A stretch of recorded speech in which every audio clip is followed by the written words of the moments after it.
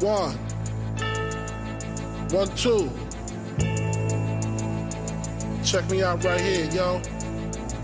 Yo, the sun don't shine forever, but as long as it's here, then we might as well shine together. Better now than never. Business before pleasure. P. Diddy and the fam. Who you know? Welcome. I want to welcome you to yet another episode of the Unpopular Podcast. This is your boy Jalen, and today we have a very important and special episode.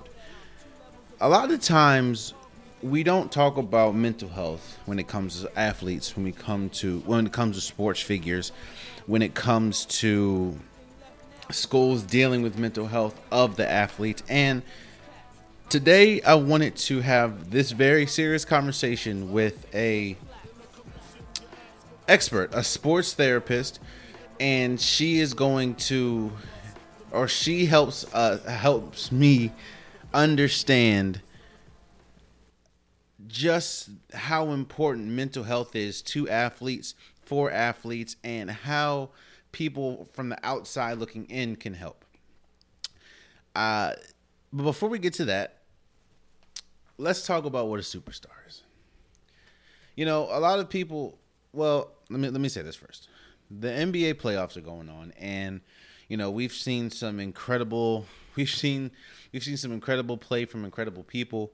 We've seen some teams that I didn't we've seen some things that are unexpected. We've seen some things that kind of are expected.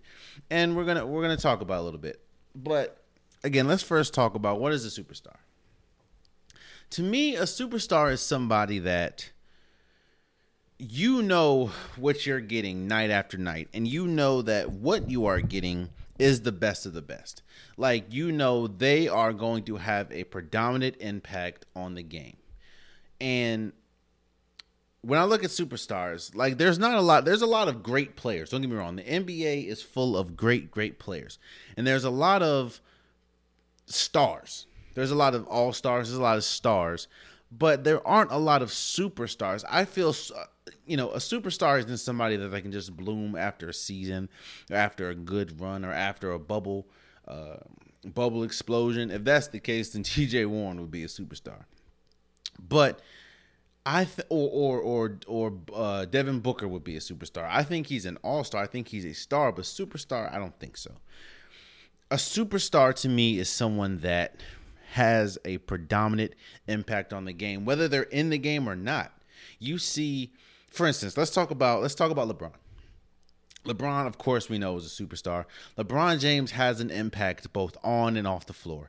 When he is on the floor, of course, he is arguably the best player in the world, arguably best player of all time. It's nearly impossible to stop him. That's LeBron James. We know who LeBron James is. Off the floor, teams scheme. Teams like, oh my gosh, that's a relief. LeBron James is off the floor. That is the type of energy that superstars warrant. You know, I'm not going to say all the superstars, but some superstars that come to mind is, I don't know, Steph Curry, KD, Kawhi Leonard, Giannis, LeBron. I'm sure there's more, but those are superstars in my opinion. And why did I start with this? Because I'm hearing a lot of people say Luka Doncic is a superstar. After what we've seen in the bubble, after what we've seen a little bit before the bubble, after what we've seen in his, 2 years of playing, a lot of people, or 2 years of playing NBA ball, let's say that. A lot of people are saying that Luka is a superstar. And in my opinion, he's not that yet. Now, don't get me wrong. Luka Doncic is an incredible player. He is most definitely a star. He's the type of person that can control the game. He's the type of person that, as we saw, 2 days ago, the game winner. He's the type of person that can sway how a team plays or how your team plays because he's on that game. But do I think he's a superstar? No, and I'm going to tell you why. Luka Doncic still, there's things that Luka Doncic does that, to me, one doesn't warrant a superstar status. For instance, he's still 2 years in. Now, of course, hell, 2 years in, LeBron James wasn't a superstar. I think it was maybe year 3 and 4 when he started taking off. But LeBron James was a star. Don't get me wrong. And LeBron James was a great player first 2 years, but he wasn't a superstar. KD wasn't a super. There was not a person in the NBA except maybe Kareem Abdul-Jabbar that was a superstar, or Magic Johnson maybe that was a superstar. Hell, Michael Jordan wasn't a superstar after those first 2 years. He was incredible, but he wasn't a superstar. Luka Doncic still has areas to grow in his game. He's, even though we saw the clutch shot, Luka Doncic makes tough decisions or head-scratching decisions in the clutch, time after time again. Luka Doncic, he does sort of have a turnover problem.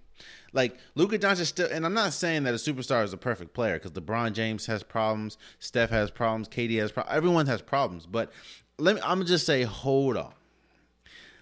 Let's not be quick to crown Luka a superstar. Is he good? Yes.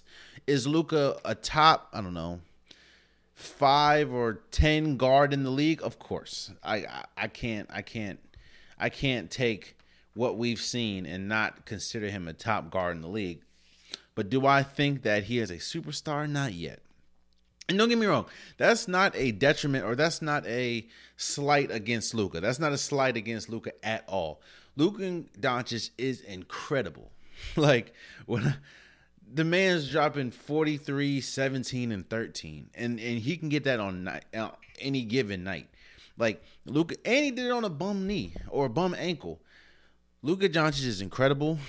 I'm a fan, of course, but let's slow down on the superstar talk. And I know it's just early, man. It's just early. But again, I'm not downplaying Luka, and I'm not saying Luka's not incredible. I'm just saying slow down on the superstar status. And let's go on the flip side of that. Since we're kind of talking about the playoffs, let me come in here. Let me talk about playoff P. Let me talk about Paul George. I was quick. I called him a superstar. I called him a superstar because of what he was doing in Indiana, what he did, finishing third in MVP vote in OKC, and what he's done in the regular season regular season when he's been playing for LA, as in the Clippers. But to me, it's more than just a regular season. It's more than just being incredible when the games sort of don't count. It's different from me if you are a player that goes from incredible to okay in the playoffs.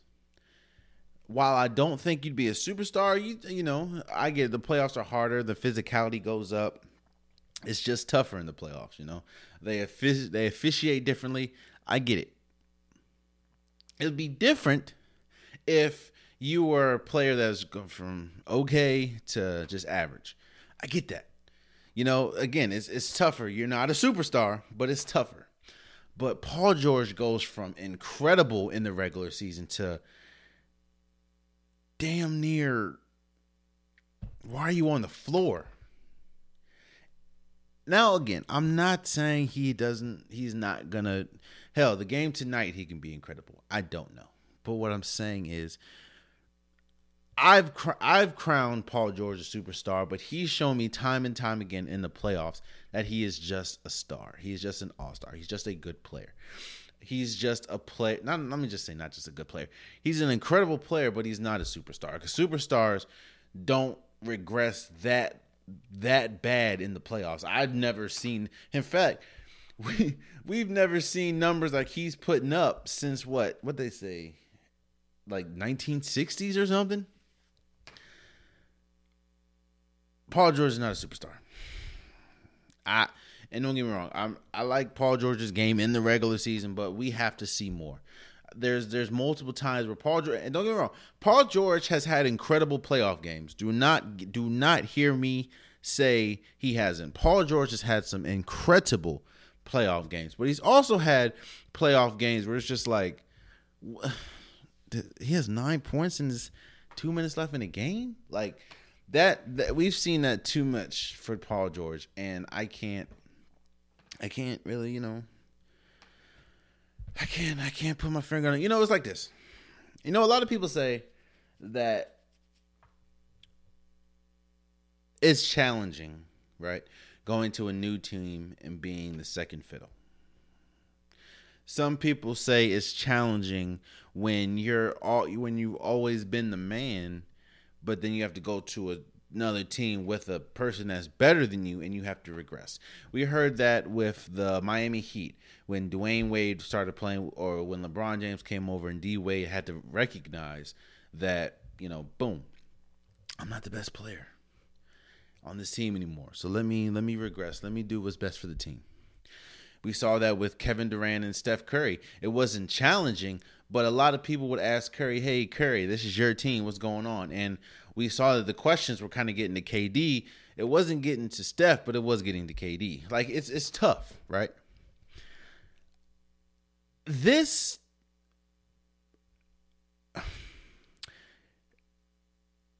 it's when we first heard about the Paul George and Kawhi Leonard pairing, I was like, you know what? You have I was calling them both superstar, but you have one star that doesn't need the ball but can still dominate. Then you have one that they really both don't need the ball to dominate the floor. And when they both can get their own. But what I'm seeing, especially in this playoffs, is Paul George is not showing up and Kawhi Leonard is. And until then, the series, which is the Clippers and the Mavericks series, is tied up at 2-2.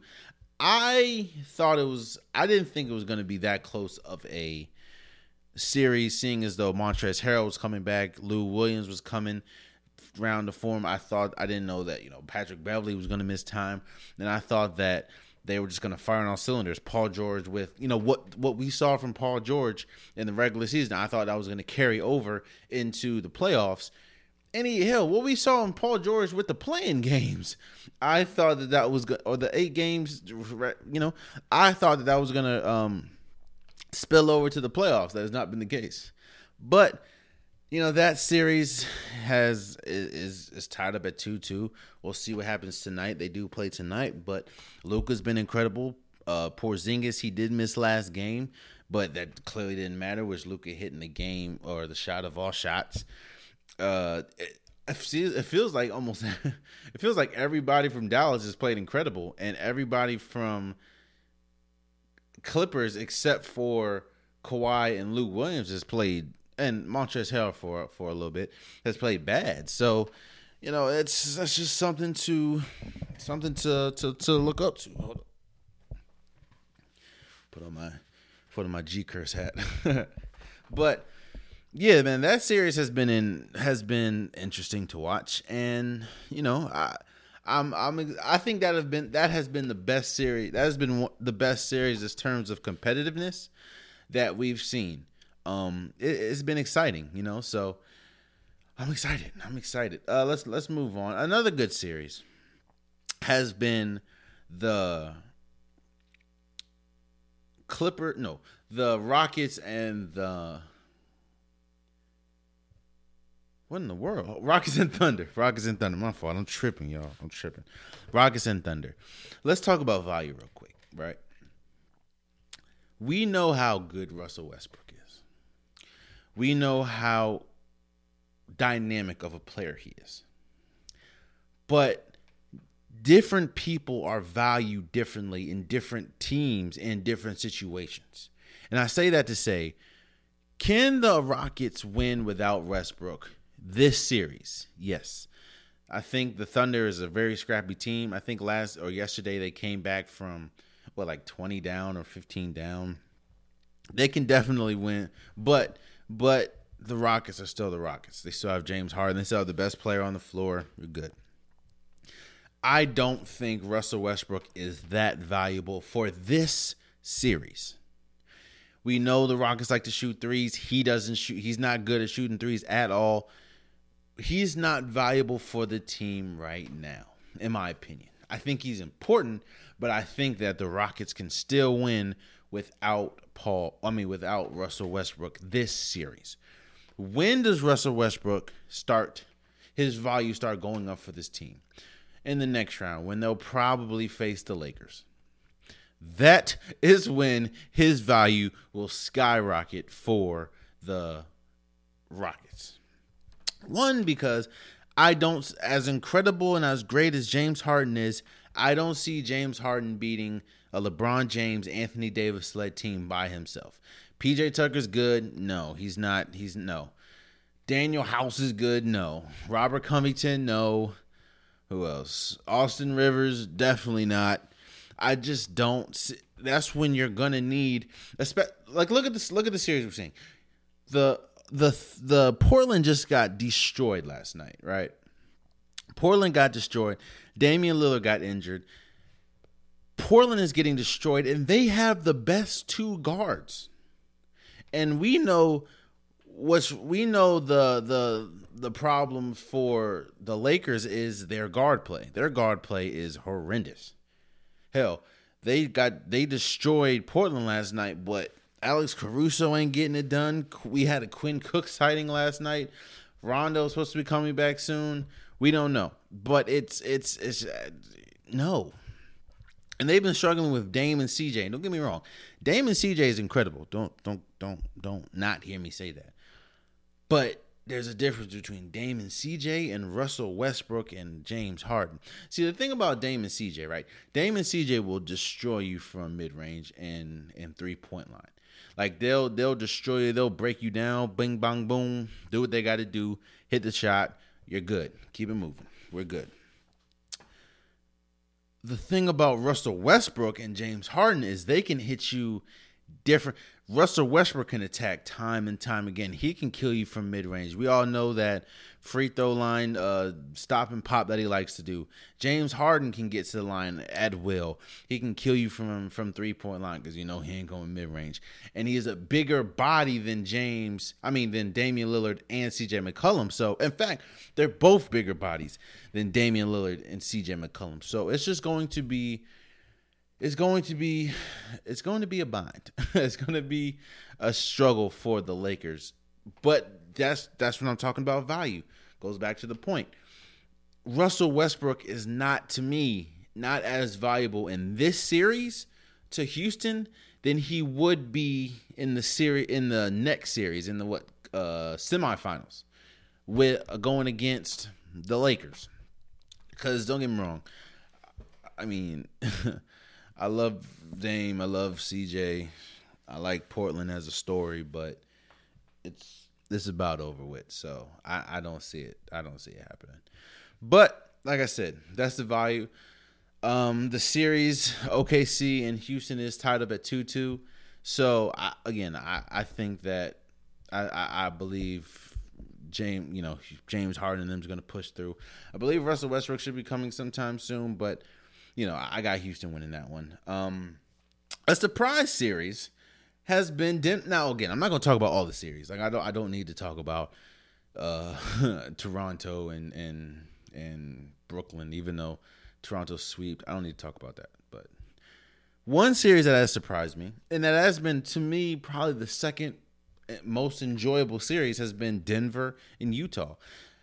Donovan Mitchell has come firing on all cylinders. I didn't think Donovan Mitchell was this good. I saw Donovan Mitchell play at Louisville, and I didn't think he was this good. I saw Jamal Murray play at Kentucky, and I didn't think he was this good. Donovan Mitchell dropping multiple 50-point games. Jamal Murray is hitting, he's hitting 50s. Like, that has been, I thought Denver was going to win the series, and they still could, but being down 3-1, it's not looking good. I didn't think in the slightest that they would be down, 3-1 in a series. I didn't see that coming. So, but, Denver, Utah is playing incredible. Donovan Mitchell's played good. Royce Young is playing good. Rudy Gobert has played incredible. It's, that, yeah, I haven't, that's, hey. I don't need to talk about Orlando and Milwaukee. One thing I will say is Chris Middleton has been struggling. And when I say struggling, he has been struggling. Now, he did have a good game, a game ago or two. He had like 17 and like 10 or something, but he's been struggling, man. I don't really need to talk about Heat and Pacers. That was a sweep. I will say this. I think that we'll go into the next round predictions, maybe another episode, but I do think that the Heat and Milwaukee series will be very, very interesting and very important. So there's that. Let's talk about one thing I do want to talk about is we got a couple sweeps.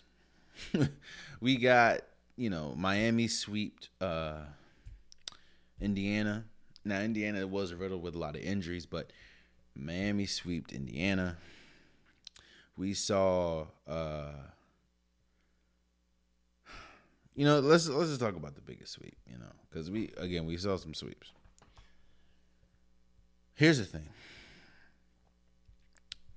I've been talking time and time again that Ben Simmons and Joel Embiid do not work together. I'm not going to continue to talk about that right now. I'm not going to elongate this episode to talk about that. Just go listen to past episodes. Hell, go listen to my last episode with my man Mike. We talked about it. And we knew that Brett Brown was getting fired. He got fired yesterday. I don't think he's a bad coach, and I don't think that he was all the problems for Philly. I do think that he did bear some he did bear some of the blame for what's going on in Philly, but I don't think he was the whole thing. I do think he'll probably I don't know if it's going to be a head coach right now, but I do think he will get a job again because he's not a terrible coach. I just think that he just lost the locker room. Like, he didn't, they didn't listen to him. But one thing I will say is this. Joel Embiid and Ben Simmons don't work together. We talked about it. And I hear a lot of reports. It's a lot. Look, it's a lot more than just Joel Embiid and Ben Simmons.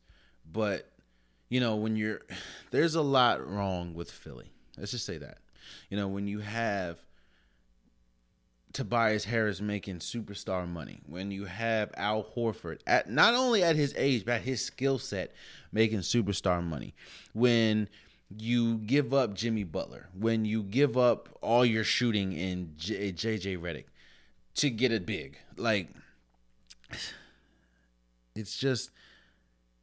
Yes, firing Brett Brown helps a little bit, but it doesn't solve the problems. It's putting a Band-Aid on a broken leg. It doesn't solve anything.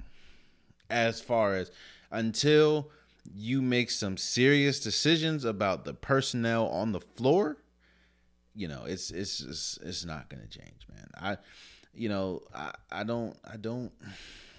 don't see it changing until I don't see it changing until either you break up Ben Simmons or Joel Embiid. I don't see it changing until you hire the right coach. I don't see it changing until you figure out who hands the money and who gets the money, because nowhere in the history of basketball should Tobias Harris be making more money than some player that he's making more money than. And nowhere in the history of basketball should Al Horford, at his age and his position for that team, should be making as much as he's making. No way in heaven or hell. But hey, that's how it's going. Until you rectify that, it's just going to be think about it. Before the season, I had them. I think one of my dark horses was Philly to win it all, because they had the size. They had Joel Embiid. They had Ben Simmons. I thought that they could do it, but I didn't. I didn't think with my eyes. I thought with my heart.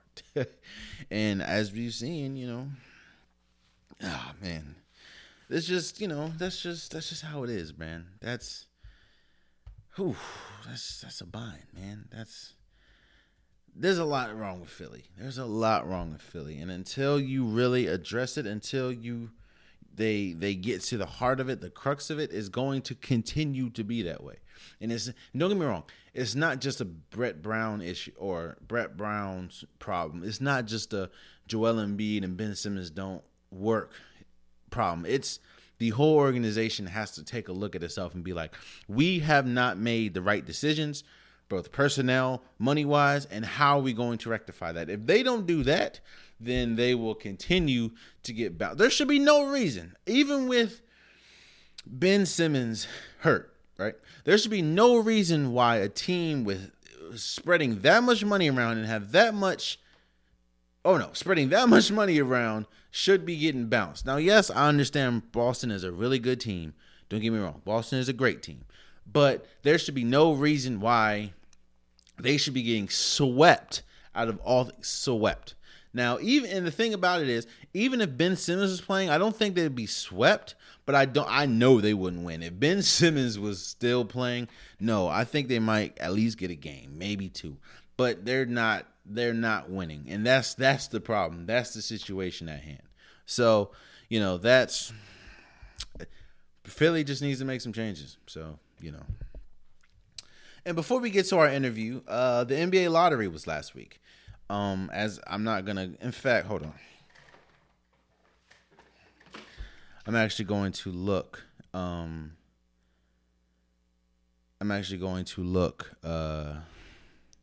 At the standings or at the draft order. Okay, so you have, I'm just going to go 10 through 1. You have Phoenix at 10, Washington at 9, New York at 8, Pistons at 7, Atlanta at 6, Cleveland at 5, Bulls at 4, Hornets at 3, Warriors at 2, and T-Wolves at 1. I think, Anthony Edwards is more than likely going to be the number 1 overall pick. I get that. I understand that's probably what's going to happen. And, yeah. Now, the real question is, what does Golden State do at the 2nd overall pick? I hear a lot of people saying they should trade it for like a Miles Turner. Definitely don't do that. If you're thinking about doing that, just pick up James Wiseman. I think James Wiseman is probably better than Miles Turner right now after what I saw in the Indiana series. People are talking about trading him for Joel Embiid. I would definitely consider that. I was saying that too. Like, that might be something I do, seeing as Joel Embiid's skill set with all those shooters and Draymond, to me, would be really good. But if you're unsure, just draft. I mean, James Wiseman is the best big in the league, and you need a big. Like, look at what Golden State needs. They need a big. You got a big, So I just feel bad for New York, though. New York always just keeps getting hoed, man. But, they got the 8th pick, so, hey. The worst part about that is New York fans continuously think that they are, going to, they're going to get like the number 1 overall pick, and year after year they get heartbroken. So it's been tough. But without further ado, let's get to my interview. My guest is Dr. Kimberly Cottrell. Dr. Kimberly Cottrell.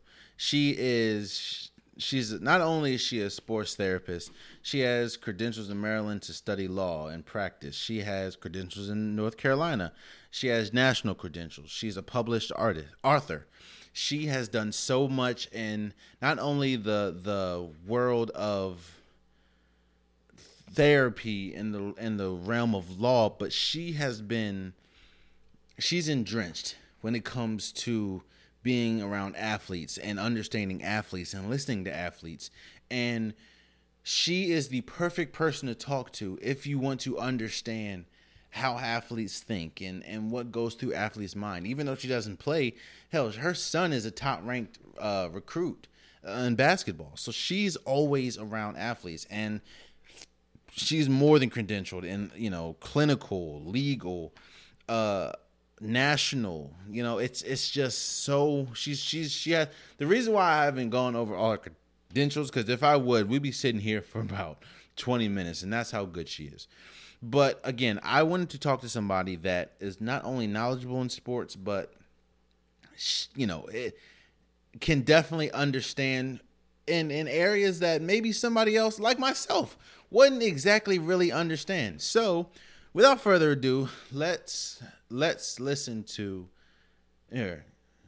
without further ado, here's my interview with Dr. Kimberly Cottrell. Her one thing that is not really discussed in sports, I guess, is mental health.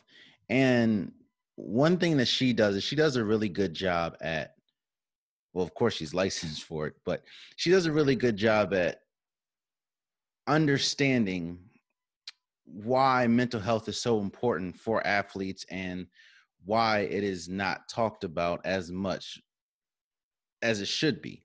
So, doctor, why do you think that mental health, one, is so important for an athlete, and two, why do you think that it's not, if it's so important, why is it not discussed as much as it should be?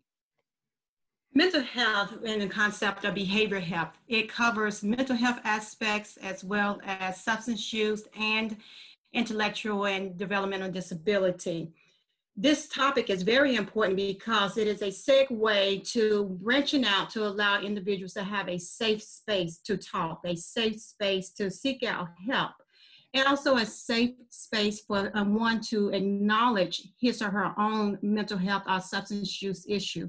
It is very important because many individuals, not just athletes, but many professionals and many non-professionals have factors related to mental health or substance use, may experience symptomatics of it, but do not know how to get help, do not know who to confide in, and oftentimes will cover up aspects to compensate where they are having mental health symptomatics due to stigma, due to the fear of discriminatory factors, due to the fear of shame, as well as due to reluctance and rejections from others.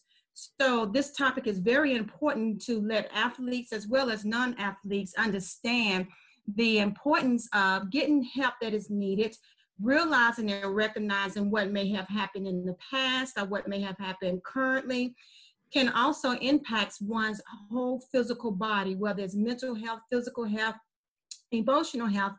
All things must be lined up for an individual to be at their highest potential, to provide the most quality, to be the most productive, as well as to be on the competitive edge, especially with athletes. So it recognizing and not only just being able to pinpoint that something is going on with the individual, but to seek out help, because many individuals are known for being told in the athletic world that you must be mentally tough, you must be mentally strong, you must have the mental agility.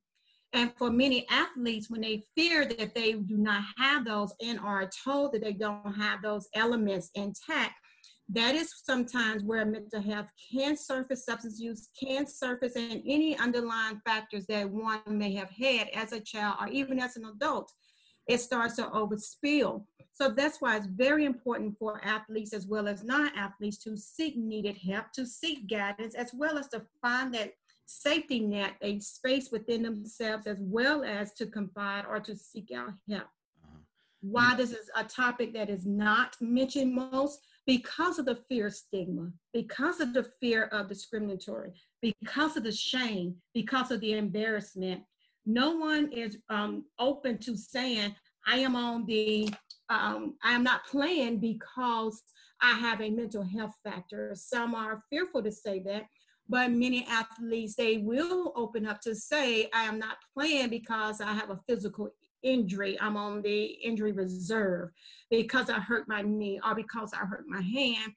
Although physical health as well as mental health are both really covered under HIPAA. If an individual has a medical issue, that's the same thing as an individual releasing information about one's being on a injury reserve because of a specific physical element, but as well as mental health. There are many athletes, and as you can see in the media, where they lately would discuss being depressed or being suicidal or having ADHD or having depression, anxiety, or PTSD, which there are several other diagnoses. But there are many reasons why individuals do not come forward because of the fact of bringing shame to one's family, bringing embarrassment to oneself. So mental health is an excellent topic for athletes as well as non-athletes to know that there are services, to know it's very important to get help, and to also to be able to recognize why one would not due to the stigma and other factors that comes with discussing a mental health illness or discussing a substance use. You know, you talk about stigma and you talked about the persona that athletes are supposed to be, I guess, for lack of a better term, like built for tough. They're supposed to always be at their top of the game, both physically and mentally. So when you put that together with stigma, why is there such, I'm not going to say a negative stigma, but why is it that mental health is not as important to an organization or as important to a school per se than physical health, in your opinion?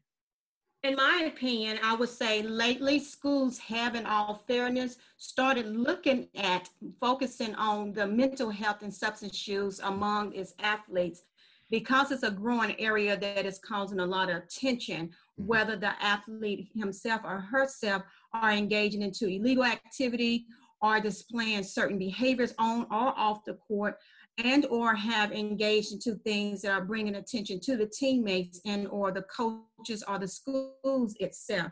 So I believe that physical health has always been the front runner of athletes because they must have their physical agility, they must have their physical toughness, as well as their competitiveness for the athlete to be able to want to play on a competitive level, to recognize, I get the attention from coaches to say, hey, I want this athlete to come play for me. And not only are they focusing on physical health, but some schools have now started to hire counselors and therapists to work at schools because it's becoming a growing issue. Not that mental health just suddenly appeared within an athlete or within a non-athlete.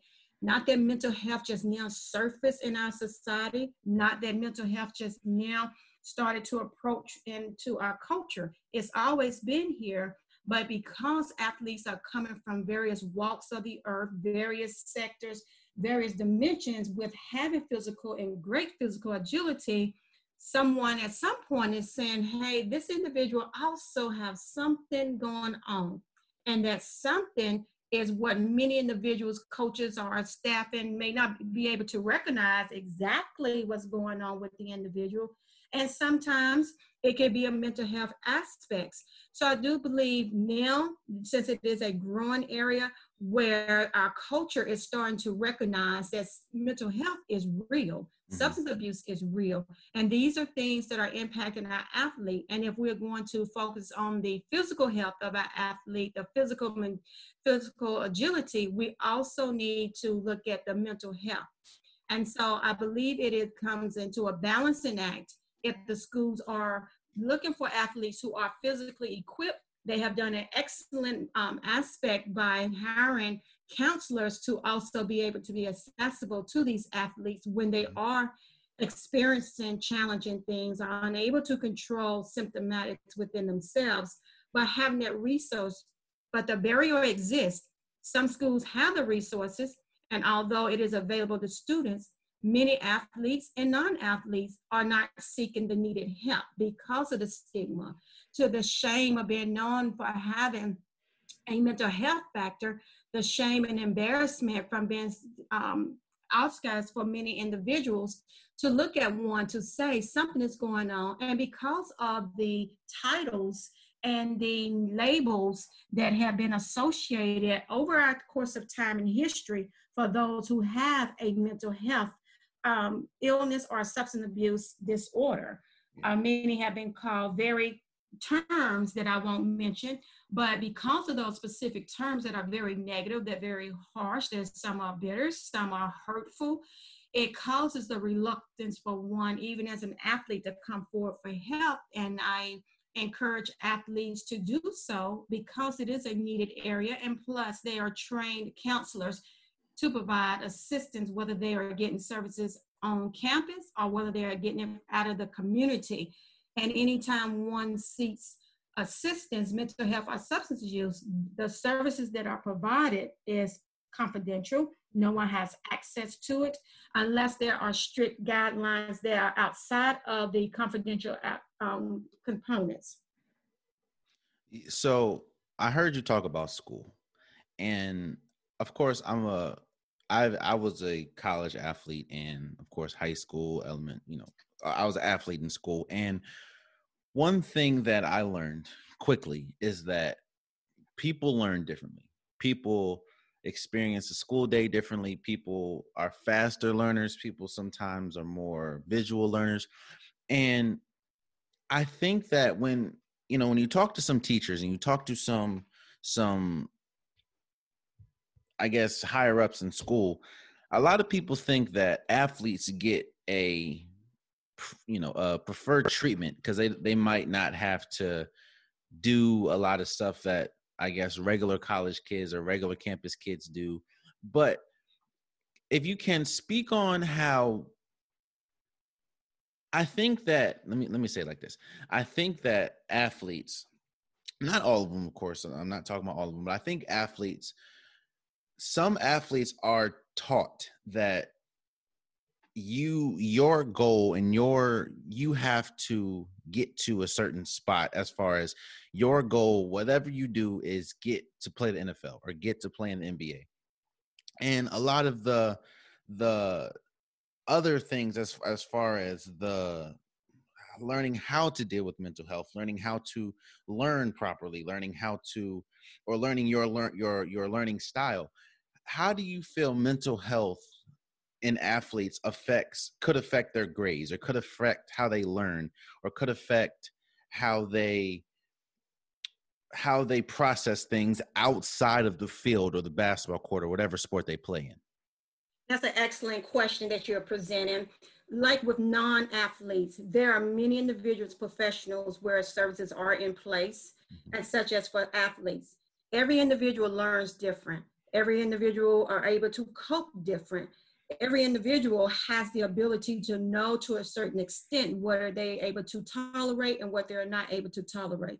Because we learn on different paths, and because we are able to manage things differently, sometimes some of us, we are viewed as being abnormal once we start displaying behaviors that we are no longer in control of. Once we start showing things and reacting and responding to our environment, because when you are playing as an athlete, although I am not an athlete at this present time, was in middle school running track. However, knowing that the lifestyle of many athletes, of which I was gratefully to be exposed to through my husband who played professional basketball, being able to see the life of on the professional level, but also high school level with my own son, as well as being able to see it from some perspectives in colleges, knowing that individuals are taught, as you said, that your goal is to go from point A to B without any errors, without any issues, and making sure that you are successful. That is one reason, could be a primary reason why many athletes are reluctant to seek help, because of the pressure that comes on one to excel, to achieve the highest point.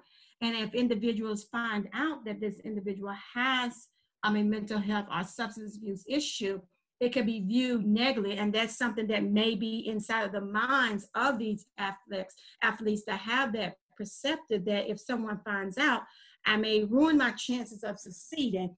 And that's why when individuals are unable to control or cope with the symptomatics of their mental health or substance use, that's where you see a lot of factors where they're unable to control it, they're unable to cope effectively, and that's when they go in a downward spiral where their grade starts to decline, their mental health starts to decline, their physical health starts to decline, because it works one in one. A physical health can alter your mental health can alter your physical health. And so it's very important because you learn at a different pace, you cope at different pace, and that's why individuals are unable at some point to manage and handle all of the symptomatics that they were capable of doing so possibly at one point. But now they're in the spotlight. Now the tension is on them.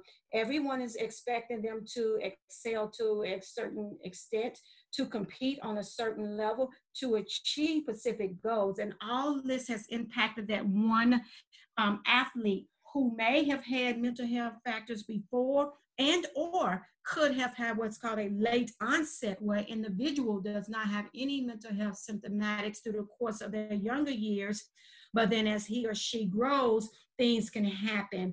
Even to athletes who have had, as some may say, a perfect life, can encounter a mental health factor as something could happen to them, a car accident, or realizing that they are no longer as competitive, or realizing that they're not performing to the level of expectation. That can create factors of anxiety, factors of depression, depending upon how one is able to handle it. So achieving a goal, achieving the ultimate lifetime choices that individuals aspire to, whether it's NFL, NBA, or whatever the lane may be for that athlete, not being able to get to that point can cause mental health factors within the individual, because if he or she is unable to manage and unable to cope with various factors, it could trigger. But there are individuals who say, I'm mentally tough. I was told I have to have this mental agility to get to this point. And you still can achieve that by getting needed services, by getting the help that is needed, because sometimes individuals have to realize that taking care of oneself, even in the midst of stigma, even in the midst of the fear of embarrassment, may help him or her to be able to achieve to the highest potential. So reaching those goals, yes, puts a little stress on individuals. That's just like a regular job. It puts stress on individuals to be able to perform, to be able to achieve to a certain level, but knowing where to get help and knowing how to access it sometimes helps an individual to reach their goals successfully. So how do we help? How does, like, let's how does a family help? I feel mental health starts, of course, in the mental, but starts at home. If it's not addressed at home, I don't know how it can effectively be addressed outside the home. So inside the home, what can a family member do? What can the athlete do to address something like that so they can be more equipped in, I guess, attacking the workday or attacking the field or attacking the court? Like, what needs to be done at home before anything can be done outside the home? That is an excellent question. And actually, it's a twofold question. One, when you look at athletes, some come from a home where there is mental illness and or substance use. Then you have the athlete that does not come from a home where there's the presence of a mental illness or substance use. And one may ask, well, where did it come from in this person, in this athlete? Sometimes things are hereditary, some things are genetically, some things are in the environment that causes various factors. But to first look at the family with a mental health illness and or substance use that impacts their athlete. If a family in most cases already have a mental health factor, some may be reluctant to get help and some may get help. And that child, the athlete, learns from parents, which is called observational learning, social learning, where they will cope with mental health the way that they have seen their mother, their father, their aunt, their uncle, or any relatives within their families have coped with mental health, whether they have tried to self-care for themselves or whether they have sought out for services. But the family with mental health issues and or substance use factors need to first assist the child to recognize that you need to be aware of these symptomatics. You need to be acknowledgeable of this is what's going on with mama, or this is what's happening with daddy. And if you experience these things, this is what you need to do. Creating an environment of comfort for that athlete so that athlete will not be ashamed to seek treatment, so that athlete will be aware of this is a mental illness that has stringed along within my own family, and I need to get screening, I need to get help. So I will encourage families who do have a history of mental illness or substance use to be able to encourage that athlete to get help, to be able to talk with someone who is trained to do so. But in many cultures, some cultures are reluctant to going to get help. Some cultures look at seeking help outside of the family is a no-no, in a sense, a taboo, something that should not be done. Whereas some will be more inclined to talk with a grandmother or a grandparent or the eldest male in the family about what he or she is going through. But oftentimes, as we have seen, that sometimes, and it's not to minimize those efforts, but oftentimes having a trained, licensed individual to be able to assess and help that family as well as the athlete. It comes in a bundle where if the athlete is getting help, many therapists and clinicians, they want to have what is called family support, where not only providing treatment to the athlete, him or herself, but also to family support, as well as natural support. Can be friends that may want to accompany that athlete to a session, or it can be a spouse or a significant other. So having that natural support.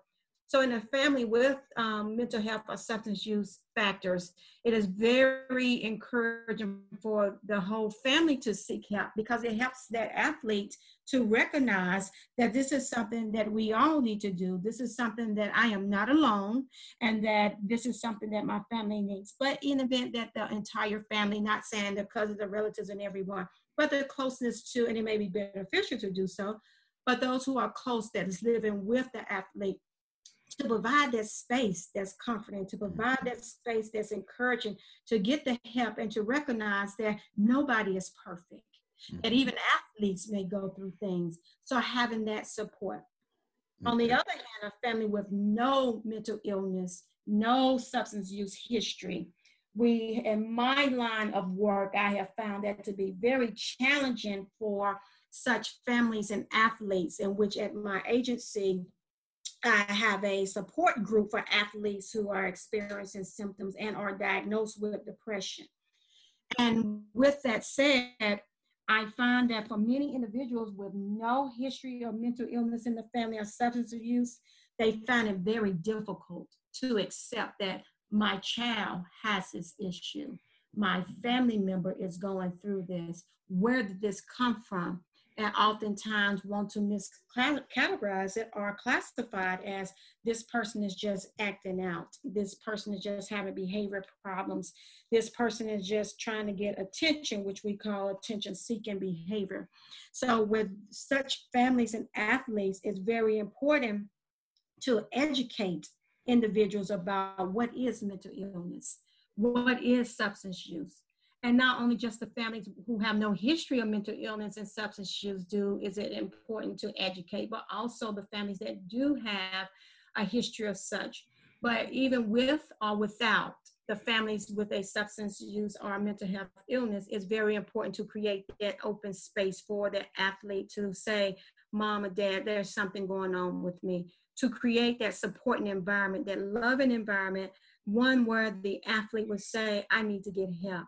And not try to cover it up, because not getting help, oftentimes, as you see in the media, oftentimes as you may read about stories, how individuals had a mental health or substance use factor, then it overspills into other lanes in their lives, whether it's their academics, whether their interpersonal relationships, whether the family relationships, whether it's with their teammates, whether it's with their coaches, whether it's within their faith walk, religious belief, whether it's in their peer interactions, because it's like a boiling pot. Once you are boiling to a certain extent, meaning once you are unable to manage or cope with symptomatics or factors or issues or circumstances that are occurring in the family or within their lives or within external factors, it overspills. And when it overspills, that's when we start recognizing there's something going on with this athlete, but not knowing that those symptomatics have been there all along, but it's only after when many individuals start to display to a certain magnitude or engage into legal activity or performance or grades decline, then that's when family members are saying, what's going on with you? Or either friends are saying, what's going on? So I will end by saying it needs to be an atmosphere within the home. That's where it needs to start, where the child, the athlete is able to say, I feel something different. I recognize that something is going on with me, mom, dad, or family member, or whomever, I need some help, and they may not know that what's acting up or what's different with them or what's changing within them. But family members should be the first one to recognize. And if family members are unable to recognize it, school officials are equipped to be able to recognize certain aspects within a child. For example, when kids go to school and when teachers start noticing that the academics are declining, they recommend for various individuals, athletes or non, an IEP or a 504 plan or a behavior plan, because they recognize that this individual is having an academic decline. Okay. But also schools are also equipped with recognizing and communicating with families. I realize that there may be some type of emotional imbalance or some mental health factors going on with your child, whether it's an athlete or not. And maybe you need to have them to see a specialist or a therapist or a psychiatrist, and many schools have that in place. But yes, it starts in the home. It should start in the home where that athlete is given that support and that environment to be able to talk. Okay. Well, I do like that. I do feel, and I agree with that. I feel that sometimes, or a lot of the times, the best way to get to somebody or the best person to get to somebody and to address things is the person that's the closest to you, which for a lot of people are the people at home. Let me kind of diverge a little bit from the mental health and talk about as an all right. So as a therapist and someone that deals with athletes, how important do you think it is for them to know the ins and outs of their contract? Because if you see a lot of athletes, you see they'll have a businessman or they'll have a lawyer, and the lawyer knows everything, but the athlete doesn't know much. How do you feel? Do you feel that, one, it's important for the athlete to know the ins and outs of their own contract? And two, if you do feel it's important, why do you think that athletes don't take the time to learn their own contract? This is an excellent question that you are asking. I believe it is extremely important for an athlete to know the components of his or her contract. As you are aware, not only am I a PhD level clinician, I'm also a licensed attorney. And with that said, knowing what the concepts of a contract is a legal document that binds all parties. And when athletes do not read their contract, some are unaware of what is required for them. Most individuals, they see a contract as a moment of excitement, a moment of I have achieved, a moment of great accomplishment. And when a contract, especially when it is much money that is offered, some individuals, and I, in all fairness, can't say all athletes, they look at the greatest accomplishment. I have this contract. I have hired individuals to be in place to read the contract, to let me know what is in the contract, and which is good, just like with a job. Individuals are employed to do a specific task and to do the task to the extreme, to the ability of what they can. However, it's very important for an athlete to know his or her contract, so the way that it gives them a sense of self-independence, of knowing what he or she can do. A self-regulation of I cannot be on the highway, for example, riding my motorcycle, or I cannot have access to a motorcycle. These are things that I am aware that are in some athletes' contracts. I cannot go bungee jumping. I cannot do anything that is going to create a high level of risk factor that is going to contribute to a physical impact or injury that would inability to allow me to play.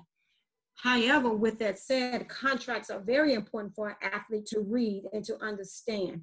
But as we mentioned earlier, all athletes and non-athletes all come from different walks of earth.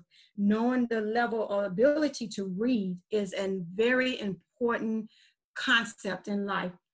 As we mentioned earlier, that individuals learn at different pace, learn at different levels, and understand.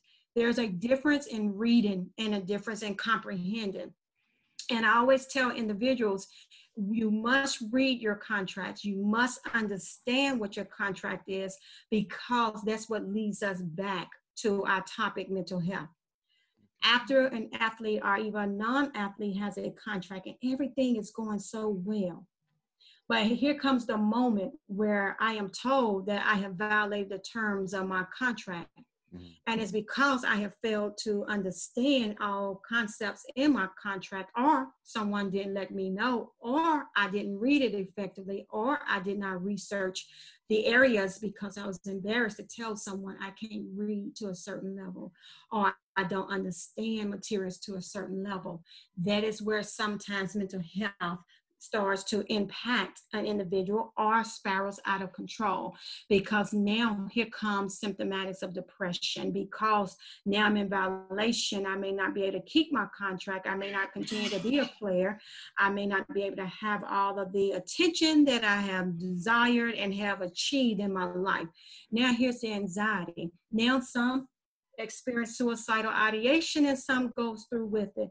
So I believe it's very important for athletes to read and to understand, to comprehend a contract, so that way he or she are more prepared to understand what it is they can do, cannot do, the gray areas in a contract, what it is, and who to seek out help to.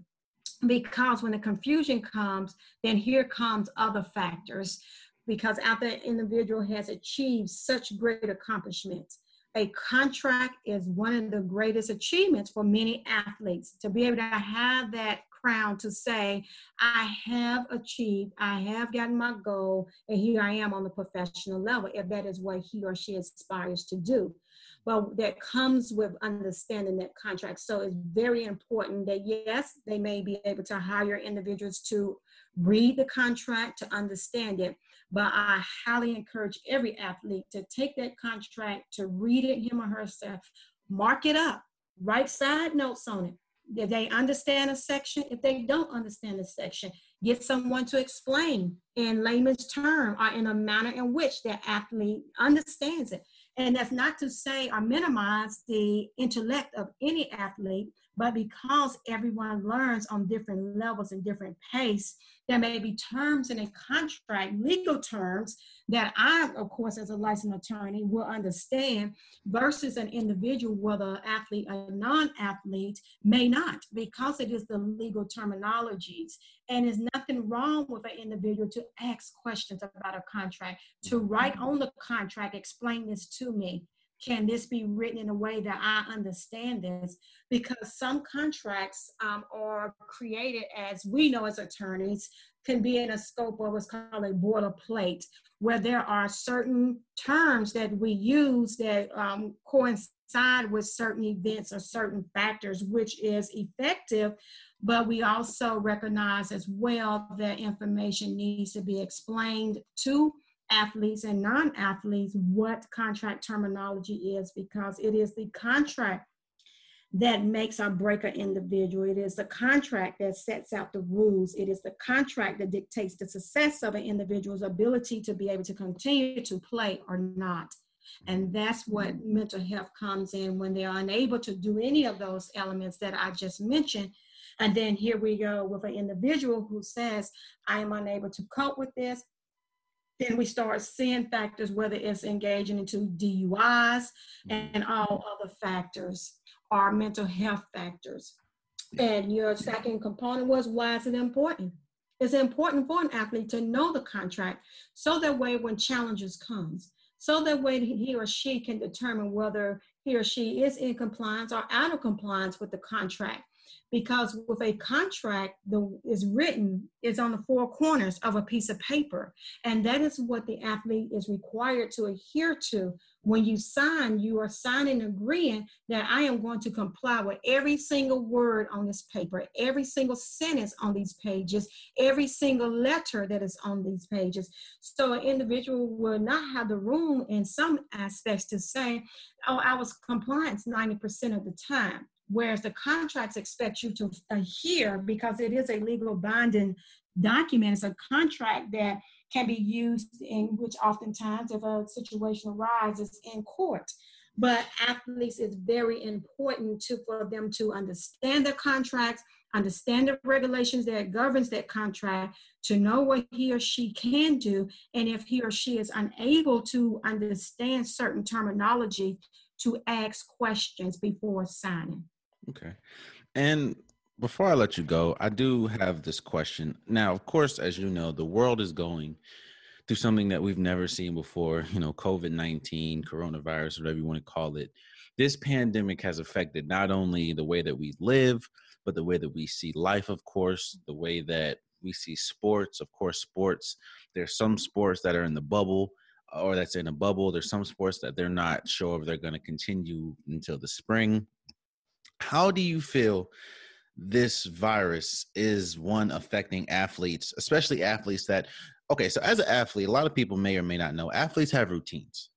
You have a routine of what you do every day, what you eat every day, how you work out every day, the time in which you want to get your body right for an upcoming season or for training camp. Seeing as though there's a lot of unknowns as how are we going to have a season? How are we going to have a season with or without fans? How are we going to have a season and try to be as healthy as possible with this virus going on? How do you feel that this virus could affect an athlete's mental health, or could affect an athlete's, I guess, thinking? And how do you feel an athlete can best cope with what's going on right now, especially like you look at college athletes, college football, how a lot of conferences are trying to, or are not even having a season until September, which kind of affects people's draft stock. You see the NFL, athletes don't know how healthy it's going to be or how safe it's going to be. So how do you feel this virus is affecting athletes' mental health, and how do you feel they can cope a lot easier with what's going on? These are two very important questions. The first, how do I feel that the coronavirus, COVID-19, is impacting athletes? Even as non-athletes, this virus COVID-19 is impacting everyone from a mental, physical, and all factors, emotional, spiritually, as well as well-being for many individuals. In terms of athletes, this is a very growing concern for many athletes, because some athletes have learned to use sports as a way to cope with their mental health, as a way to manage their stresses, as a way to deal with the environment that's surrounding them. Many athletes, as well as non-athletes, during this time have the ability to have resources in place, counseling, therapy, and various resources. But when it comes to athletes and having these such uncertainties, not knowing whether they're going to be able to play, not knowing whether they're going to have their routine or to be able to interact with others, to be able to talk with others, having such an isolation, many individuals will end up experiencing more symptomatics. And that's why you see in the media where they're advertising free services, 1-800 numbers throughout the whole United States and other countries as well, where resources are being provided to address questions, where individuals can call in to a hotline to talk with someone, especially for athletes who have used peer interaction as a way of coping with life, as a way in socializing, because for some who may have worked very hard with managing their anxiety, but have learned to interact with others, now are forced in a sense to go into an isolation, to separate, to distance themselves from others. That can trigger or harvest more symptomatics for those of us who have been able to be on a competitive edge and use working out as a means to cope, as a means to manage the stress, as a means to deal with not being burned out to a certain extent. Some like to work out. Some like to go to the gym. Some like to be able to walk and do various factors. Being limited now in scope as far as having a routine, not knowing whether you're going to play, and knowing that these things are what you have used as factors to help you manage your mental health illness or your substance use illness, whether there was aspects of drinking, engaging to alcohol. Now individuals are saying, I have no other, and I want to say some, not all individuals, I have no outlet. This coronavirus, COVID-19, is now putting barriers around athletes because, and not just athletes, non-athletes, but with athletes knowing that I may not be able to play my season this year. So how am I going to be able to manage my stress when I utilize working out as a means to manage my stress? I may not be able to cope effectively like I have successfully been able to do for so many years while I was playing.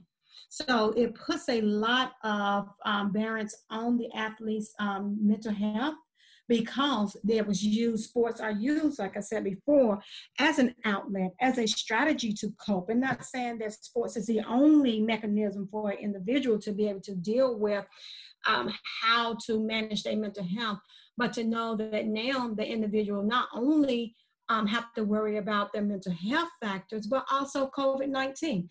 COVID-19 can create depression in some individuals, can create anxiety in some individuals, can even create PTSD. The fear of contracting this virus, the fear of being around people, what can cause individuals to go into a social withdrawal, social isolation, can create anxiety because of the lack of knowing how individuals can potentially all the ways of being exposed. So an athlete is in a sense in a predicament because they have worked themselves up to the extent where they're working on the fields, working on the courts, though it is a full-time job. Now they're told they're not able to work. Now they're all told, I cannot do this, I cannot do that, I have these limits, and I may not be able to work. I may not be able to play the sport that I love. I may not be able to work out. So these things are very important, and I see that the COVID-19 are impacting a lot of decision-making factors, because whether the season is going to start, whether the seasons are not going to start, whether the athletes will be able to interact with one another, the fear. So it's a twofold situation. Athletes, if they are able to play together and practice together, the fear, am I going to contract COVID-19? That alone can create some mental health factors. Or the fear of not being able to play at all can also trigger various factors. So I do think at this present time that it is impacting the sports, it is impacting the life of athletes, it also is impacting their whole physical being, because decisions are being made, which is impacting them. And some of these decisions could have been the way that individuals were learned to cope with what they're going through. And some of the decisions are healthy decisions like social distancing. But for that individual athlete that has had a history of mental health illness, that has relied on not isolating, not distancing themselves from individual and not secluding themselves, now have to be faced with an alternative way to learn how to further understand their own mental health, how to reevaluate what's going on with oneself. Okay. Your second component was, how does one cope? And for some instance, it may be difficult for some, and some, it may be a situation where they say, I will be able to manage this. It all depends on the individual, him or herself, how they perceive how this COVID-19 is impacting, how they perceive how it is interfering with their ability to play sports, how they are, internalizing all of these things. I can't be with my teammates. I can't play sports. I can't get that desired attention that I have always craved, or I cannot play on this competitive edge. And it leads one to start wondering, how am I going to cope if I cannot be physically equipped to keep myself in shape, so that way that I can perform to a certain level as I get ready to go on the field, or as we get ready to return back to the sense of normalcy beyond this COVID-19. All of that impacts an individual's mental health. All of that can also impact an individual's willingness or engagement into substance use, because the ability to cope is very helpful. It is a healthy strategy. All of us, we have our own internal mechanism, how we cope, what we deal with, what we can tolerate, how far we need to go, what we can manage. But when you have something that springs onto you that is outside of your control, meaning COVID-19 has come suddenly, impacted, it's causing individuals, forcing them to change, to alter the way they're doing things. But some people are not adapt to changing quickly and swiftly as we have had to do, or to make changes over a gradual time, or to make multiple changes. So we have to look at the individual, because there are some athletes who can make multiple changes at one time, versus an individual athlete who was unable to make one change at a time. Okay. Well, I think this conversation is important. This conversation was important. I think it was important because, like you stated, and like it's been stated time and time again, it's not talked about as much with the seriousness as much as it should be talked about, especially when, like you said, and like it's been said before, when you think of an athlete, you think they have to be at their top physical shape to perform, which is true, but it's kind of hard performing if you're not at your top mental shape as well. So I do think that this was a very important conversation. I do appreciate your time. I appreciate your insight. I appreciate what you're doing for athletes, because like I said, a lot of people don't know how to address this, don't know how to attack it, and don't know how to talk about it with the lightness that it needs. So I do appreciate your time. I do appreciate what you're doing, and I thank you for coming on the podcast. Well, thank you so much. It's been a pleasure, and it is the desired outcome that athletes and non-athletes will obtain the necessary help if he or she feels that mental health or substance use is an area of concern in one's life. There are many resources within the colleges, as well as high school resources, middle school, elementary, as well as in the community, and encouraging individuals to seek out needed help. So there you have it. I want to thank Dr. Kimberly Cottrell again for coming on, for giving information that is very important. I'll leave her information in the description below. If you're an athlete or somebody just wants to talk with her one-on-one, she definitely is available. Again, I thank you for that. And before we go, I want to just shout out Eric Moses for being the first black track president in NASCAR history. I think that what NASCAR has been doing, we all know NASCAR is deep rooted in Confederacy. They used to wave the Confederate flag heavy. And, with them doing away with that, we know about the Bubba Wallace incident with the noose. They've had some stumbles along the way, but they've been incredible with the whole equality movement. And I want to thank them and I want to shout them out, and definitely shout out Eric Moses for integrating into a sport that isn't the easiest to, of course, penetrate, being the first black track president in NASCAR history. NASCAR's been here for years and years and years. So, again, I want to thank you guys for listening. Thank you guys for being here. I appreciate you guys. I love you guys to death. And until next time, much love.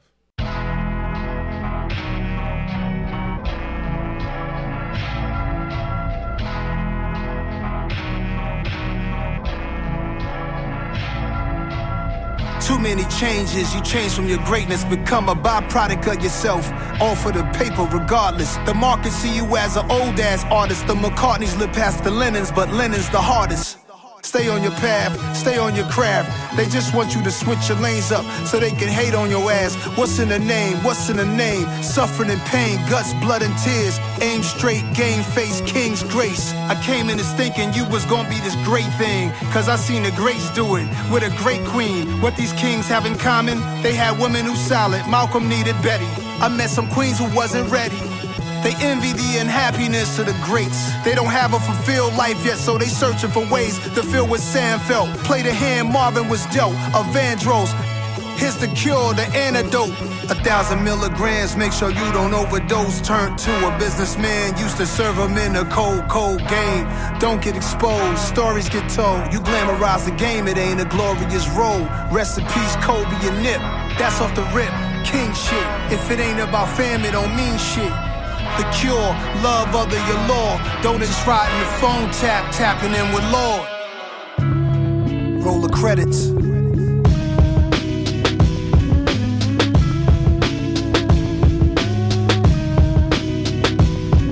Cuban link, QB chain, belonging to MoMA. So boomerang, you salute my 27 summers. Rolls Royce Brigade, just cause it go with the moment. Pac saw the chain, got his medallion, I want it. Send your weight imitation, cause I copy the stomach. Kings on the kings, straight from my pot to my sunshine. Steak tartare, bloody, mercury levels from raw fish. Sushi for lunch, waiter at the table, the cork twist. I'm studied like a book by many. They give me looks of envy, I took the Bentley. White chick like Liz Taylor might get the Bentayga. On my Rick James behavior. Life is school for the soul, and I'm in life 7 already. Life simple but heavy, incomprehensible shit. Everything from sexy to deadly. I done been through that shit. Still going deeper like I grew a new inch on my dick. We looked at robbing as a way of resolving our problems. My mom's cooked food, but some of my niggas was starving. And whatever they was down to do, I was with them regardless. Turns out I was hungry and was hitting the hardest. Decisions was sharper, my predictions was on it. No fortune teller, just going off regular signs. Niggas often tell you they moves without a word, just reading they mind. Wasn't needing no 9, corner executive. Born in ghetto hell where metal yell, especially over necklaces. Life lessons is karma. Whatever you dish out, come back as blessings or to haunt you. Commission kids and hit your grandkids for your dishonor. That's generational curses. They said they want the old Nas back. Play the clue tapes for old verses. Messing my homies' lives up, saying Nas to rise them up like they wasn't live enough. Many lives untouched. Can I get a witness? Can I get a witness? I need a witness. Drinking 3 at night on some bridge shit. Wearing shorts and Timbs, summer night on some bridge shit. Party with gangsters getting right on some bridge shit. Like MC Shan and Marley, I be on some bridge shit. Yeah. Like Jabari, I'm on some bridge shit. Shooter live on. Kings live forever. Yeah. We go through a lot. And nobody wanna hear about what we go through. And that's cool too. Every man go through the same Mondays and Fridays, same sun, moon, and stars. It's just how you stand like a man.